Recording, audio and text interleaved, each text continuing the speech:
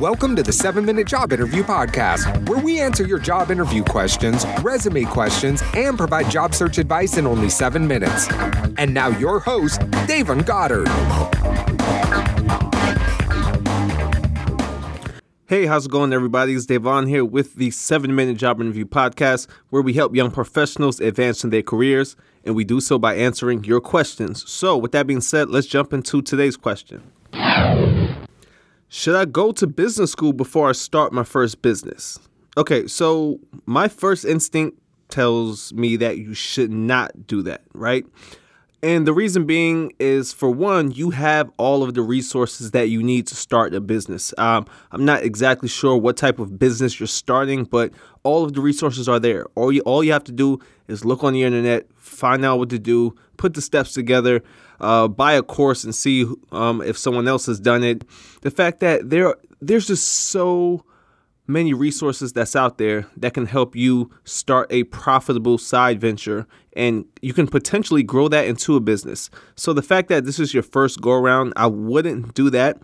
As I mentioned, you have all of the resources at your disposal, and you no longer need anyone's, let's say, permission to start a business. There's no middleman, right? Because the internet has made it possible for us to go direct to consumer in whatever business endeavor that you start. So you have everything at your advantage. Now, keep in mind that there are some advantages when it comes to going to a business school, especially if you feel like you're going to need venture capital and you want to get into an incubator like Y Combinator or something like that at Stanford Business School.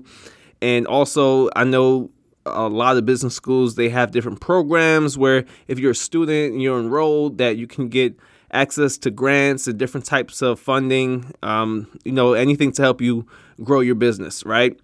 There are those resources there, but at the same time, you can find those resources as well. But it helps, if an alumni of, let's say, Columbia Business School found out you was starting a business and they was interested, they may contact you. And just because you guys went to the same school, they're more than likely to help you out in regards to your venture. But on your first venture, I'm not sure if I would do that. So here's how I look at it. Don't be scared to play it safe. I know we've seen the Social Network movie with how Facebook was founded, and we've seen a bunch of Instagram pictures of successful business owners and people living on the beach and working from home and doing all these things. But don't be scared to play it safe, especially if this is your first business, right? Because if you fail, and you probably will, considering this is your first go around, if you fail, you don't want to put yourself in a position in which you can't handle it. You have to see if you can muster up, being a entrepreneur, because it comes with a lot of failures. It comes with some successes, but mostly failures along the way. And you have to be able to stomach that, right? And you have to be able to make great decisions even when you're in those situations. So you have to think about that and keep that in mind, right? Because we're talking, if you fail and you can't take it, you don't have the DNA for it. That's when we start falling into things like depression, right? And that's a place where we don't want to go. So I think personally, you're better off starting with your own money. So start your side business with your own money, and you probably save this up, or you decided to buy and flip toys on eBay, or you decided to freelance on Upwork and you save the money. But I want you to save that money. That way it's yours, you're vested, and you can use it however you want, right? But use it for the business. But use it in areas where you think you may need it. And that's based upon your research. So you may need product, you may need some for marketing, or maybe you want to do influencer marketing.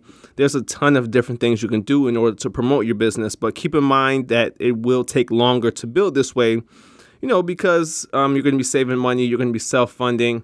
You probably can't put more money into it until you make more sales, but it's going to get you in the mind frame of running a profitable business, pretty much from the jump, and that's the goal here, especially with your first business. It can be something very, very small. Like, you can go on Craigslist right now, go to the free section, pick up some stuff, take it to your garage and fix it up and then resell it. Like, you can do things, right? And the best results in regards to your business, right? How do you measure your business? How do you measure that your new side business is doing well?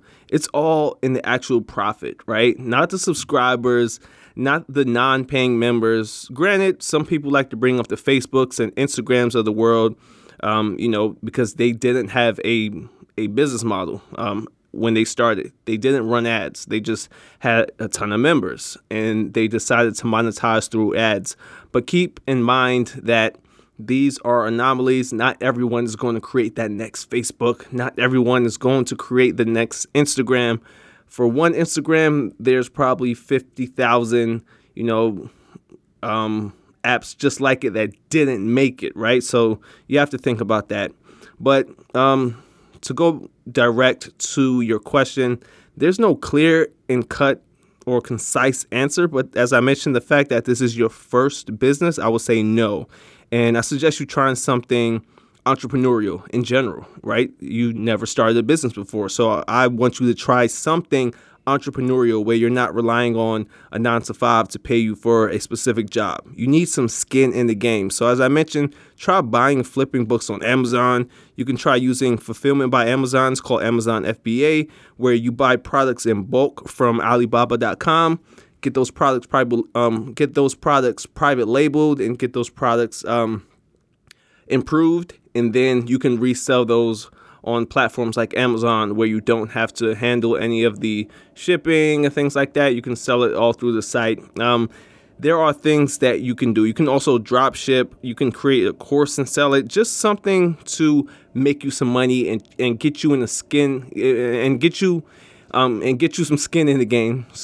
Get you some skin in the game when it comes to entrepreneurship, considering the fact that this is your first rodeo. So the last thing I want you to do is go $30,000 into debt every single year because you have hopes on becoming an entrepreneur at your fourth year or what have you. You don't want to do that because it's going to put you in a financial strain, and you're not going to be able to really pay attention and really focus on the business how you want to because you have this debt looming over your head, right? So that's my advice on that. Great question. And with that being said, that wraps up this session of the 7-Minute Job Interview Podcast. Make sure you guys contact me on LinkedIn at DAYVONGODDARD. With that being said, I'm Davon, your host, and I'll see you in the next episode. Peace out.